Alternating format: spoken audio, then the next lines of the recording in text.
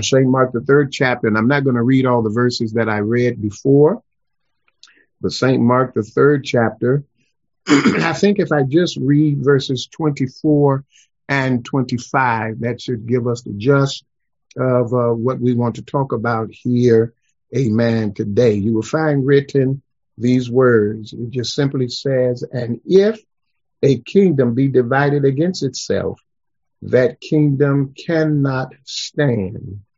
And if a house be divided against itself, that house cannot stand.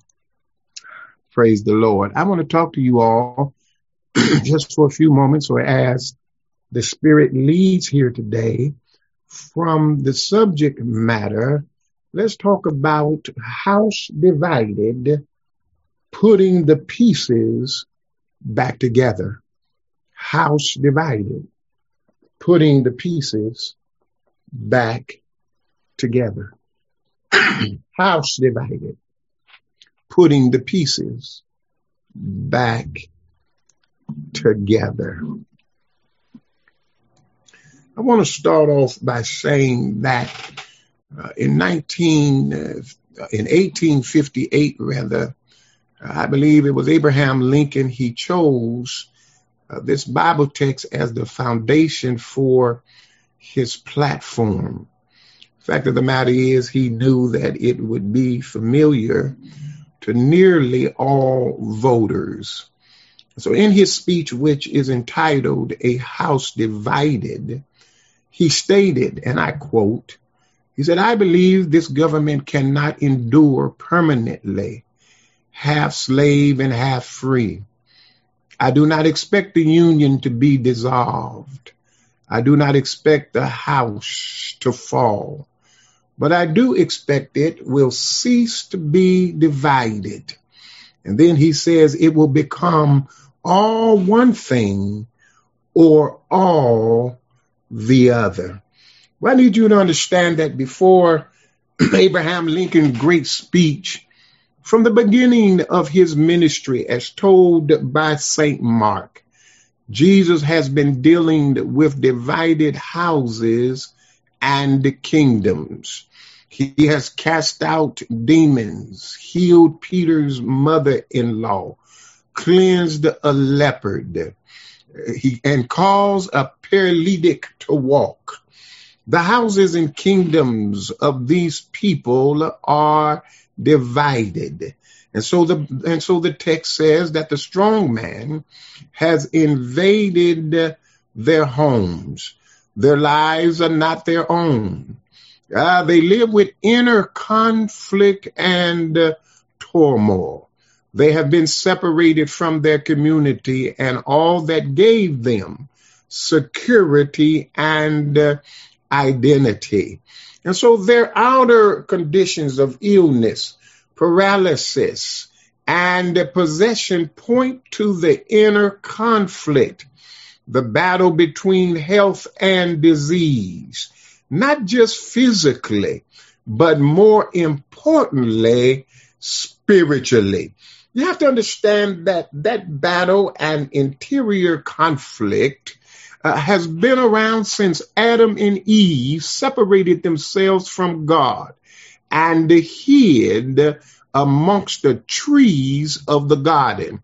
It is seen in Israel wanting a king so it can be like all the other nations, forgetting that it has a unique calling, that it is to be different from other nations, that it is through Israel, the people of God, that God will act for the benefit of all people. And so this division and inner conflict are a reality of today's world and even our lives. I think you would have to agree with me that a marriage divided is a divorce. A nation divided results in spiteful politics and in the extreme civil war. An economy divided yields poverty and injustice. A community divided becomes individualism and tribalism. prejudice and violence. Humanity divided is all these things on a global level. Did you not know that when your faith is divided, I need you to know that faith divided is sin. You know, we all know, whether or not we want to admit it or not, we all know what it is like to live divided lives. You know, come on, walk with me. You know those times when your outside and your insides do not match up. Come on here. That is what it means to be a house divided. Know ye not that your body is the temple? It's a dwelling place. It is a house in which the Holy Spirit dwells in. Paul picks it up later on, and Paul says that if this house of this earthly tabernacle shall be dissolved, then he lets us know that we have another building. And so when those times when our outside and our insides does not match up, we need to understand that it simply means that the house is divided. Listen, you are one person at work, another person at home. You act one way with certain people and a different way with other people. Life gets divided into pieces. I didn't say you wasn't saved. I didn't say that you did not know God. I did not say that your faith was not strong. But I did say that life gets divided into pieces. Behavior, beliefs, and ethics become situational. There is the work life. Then we have the family life. How about the prayer life? How about our personal life? What about our social life? You know, pretty soon, when we try to jiggle all of these lives, we put a new name of wearing new hats or changing hats.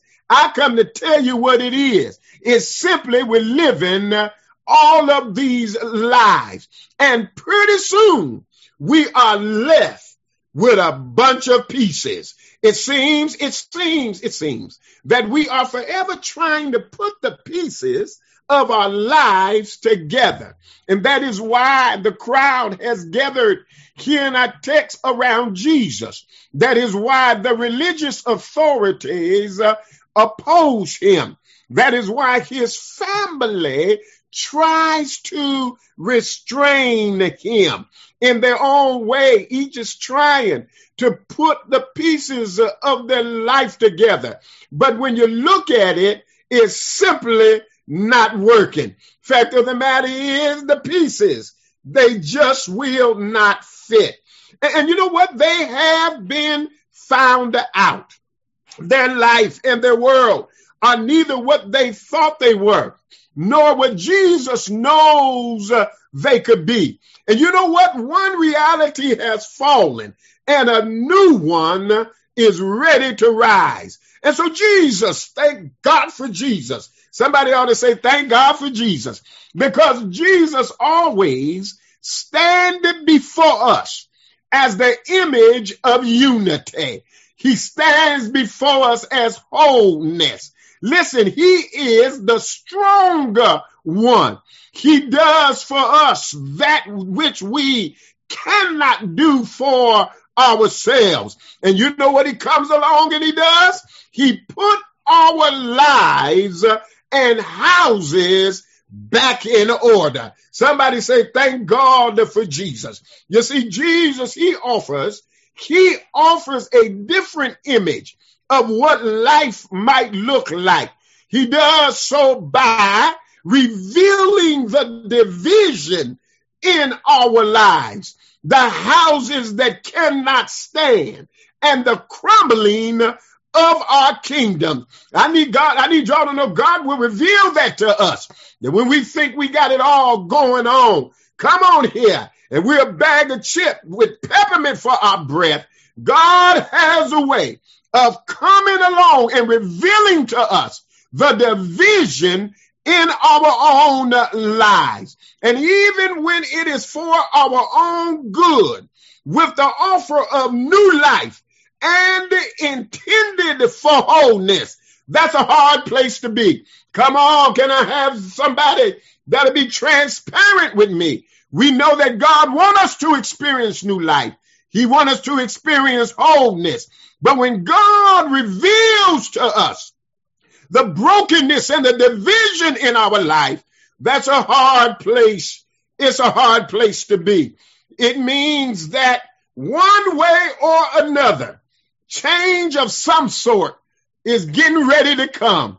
And most of us, if we would be honest, it becomes frightening to us because we simply don't like change. You know, when we went into this pandemic, things had to change. Some became frustrated.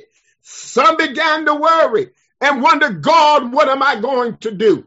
We've been in this situation for over a year now. And now that they're saying it's time for us to come back out, now you have frustrations. Now some of y'all are worried about now coming out.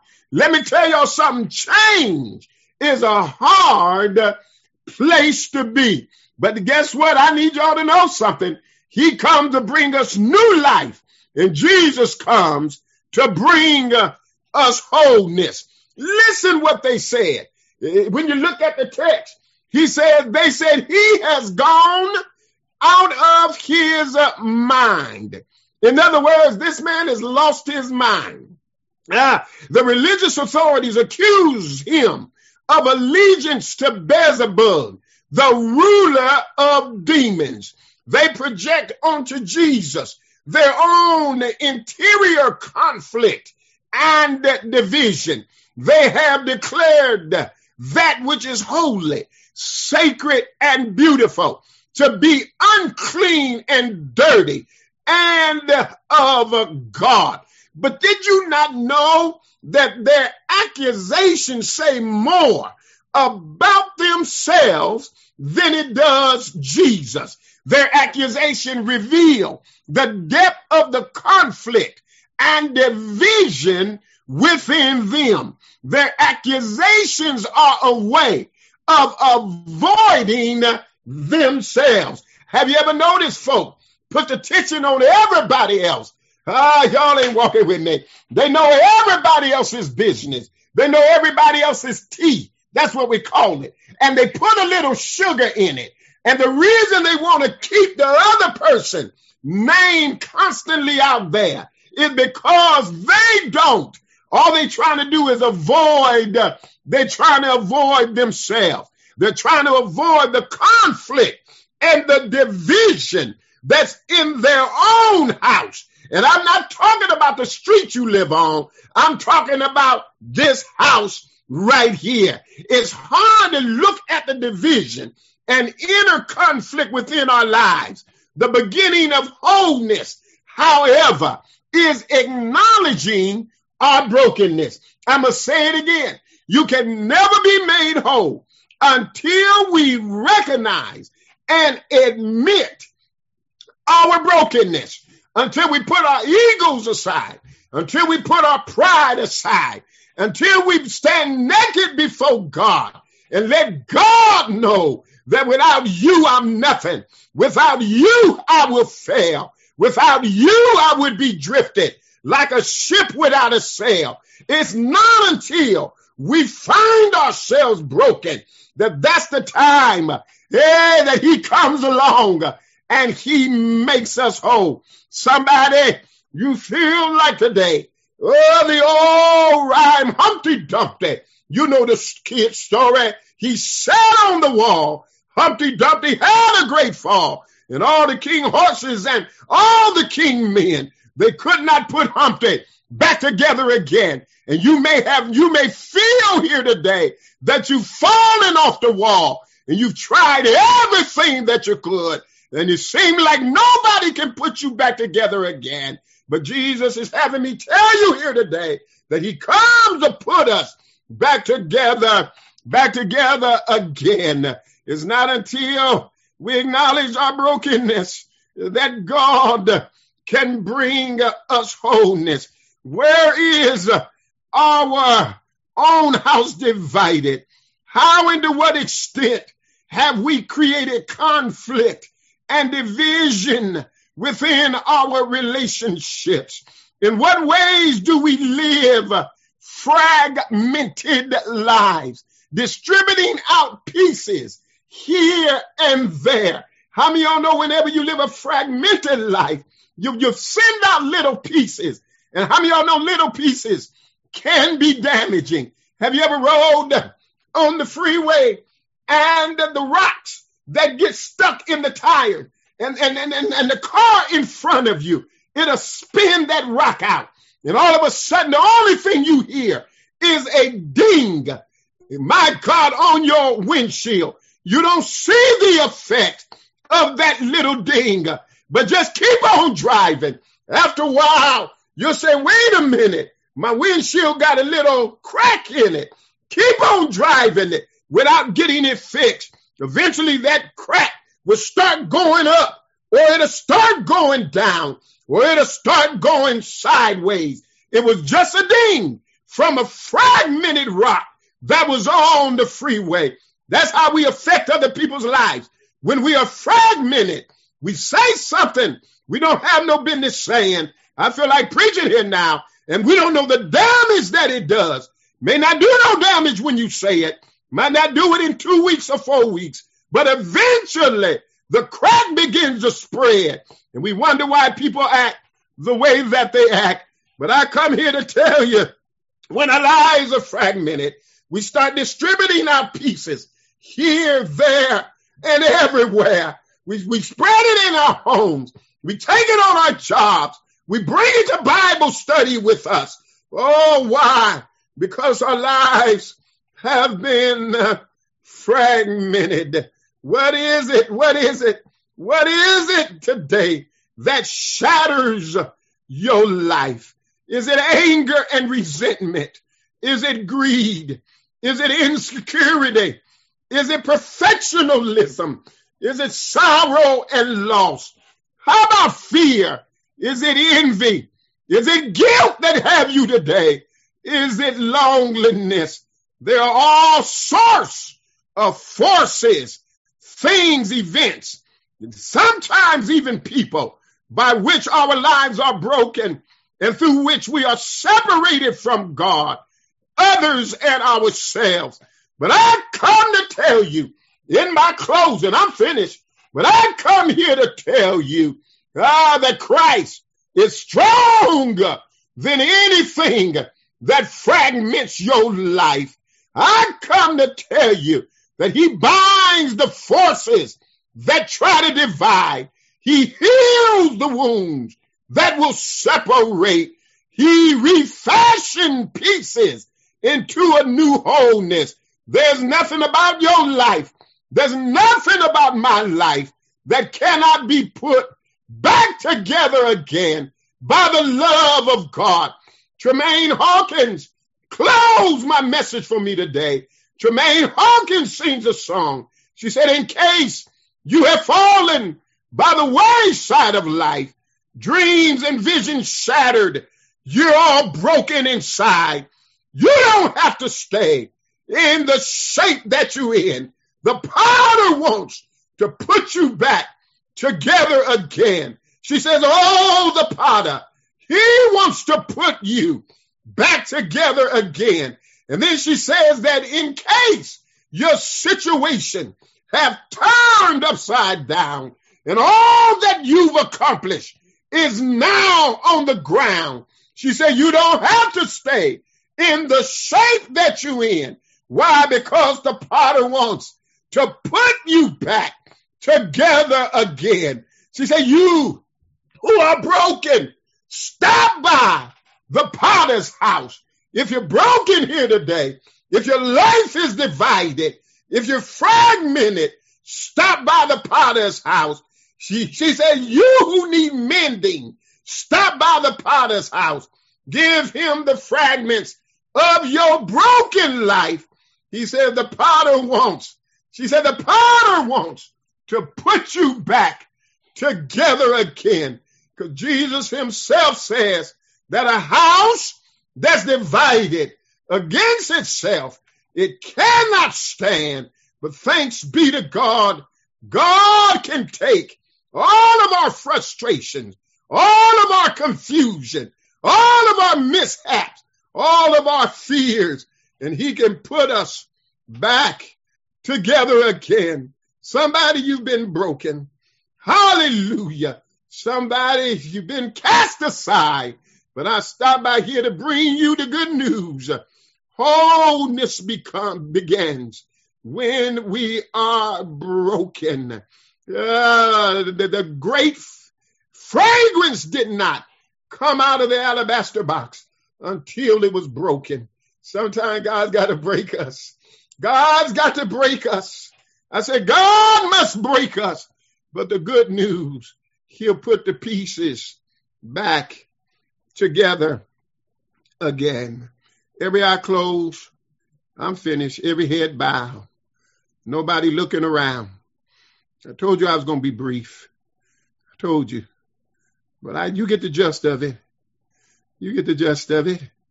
That the potter, he wants to put you back together again. Somebody, you may be broken here today. You may be going through some things. But I just stopped by here to tell you that he wants to put you back together again.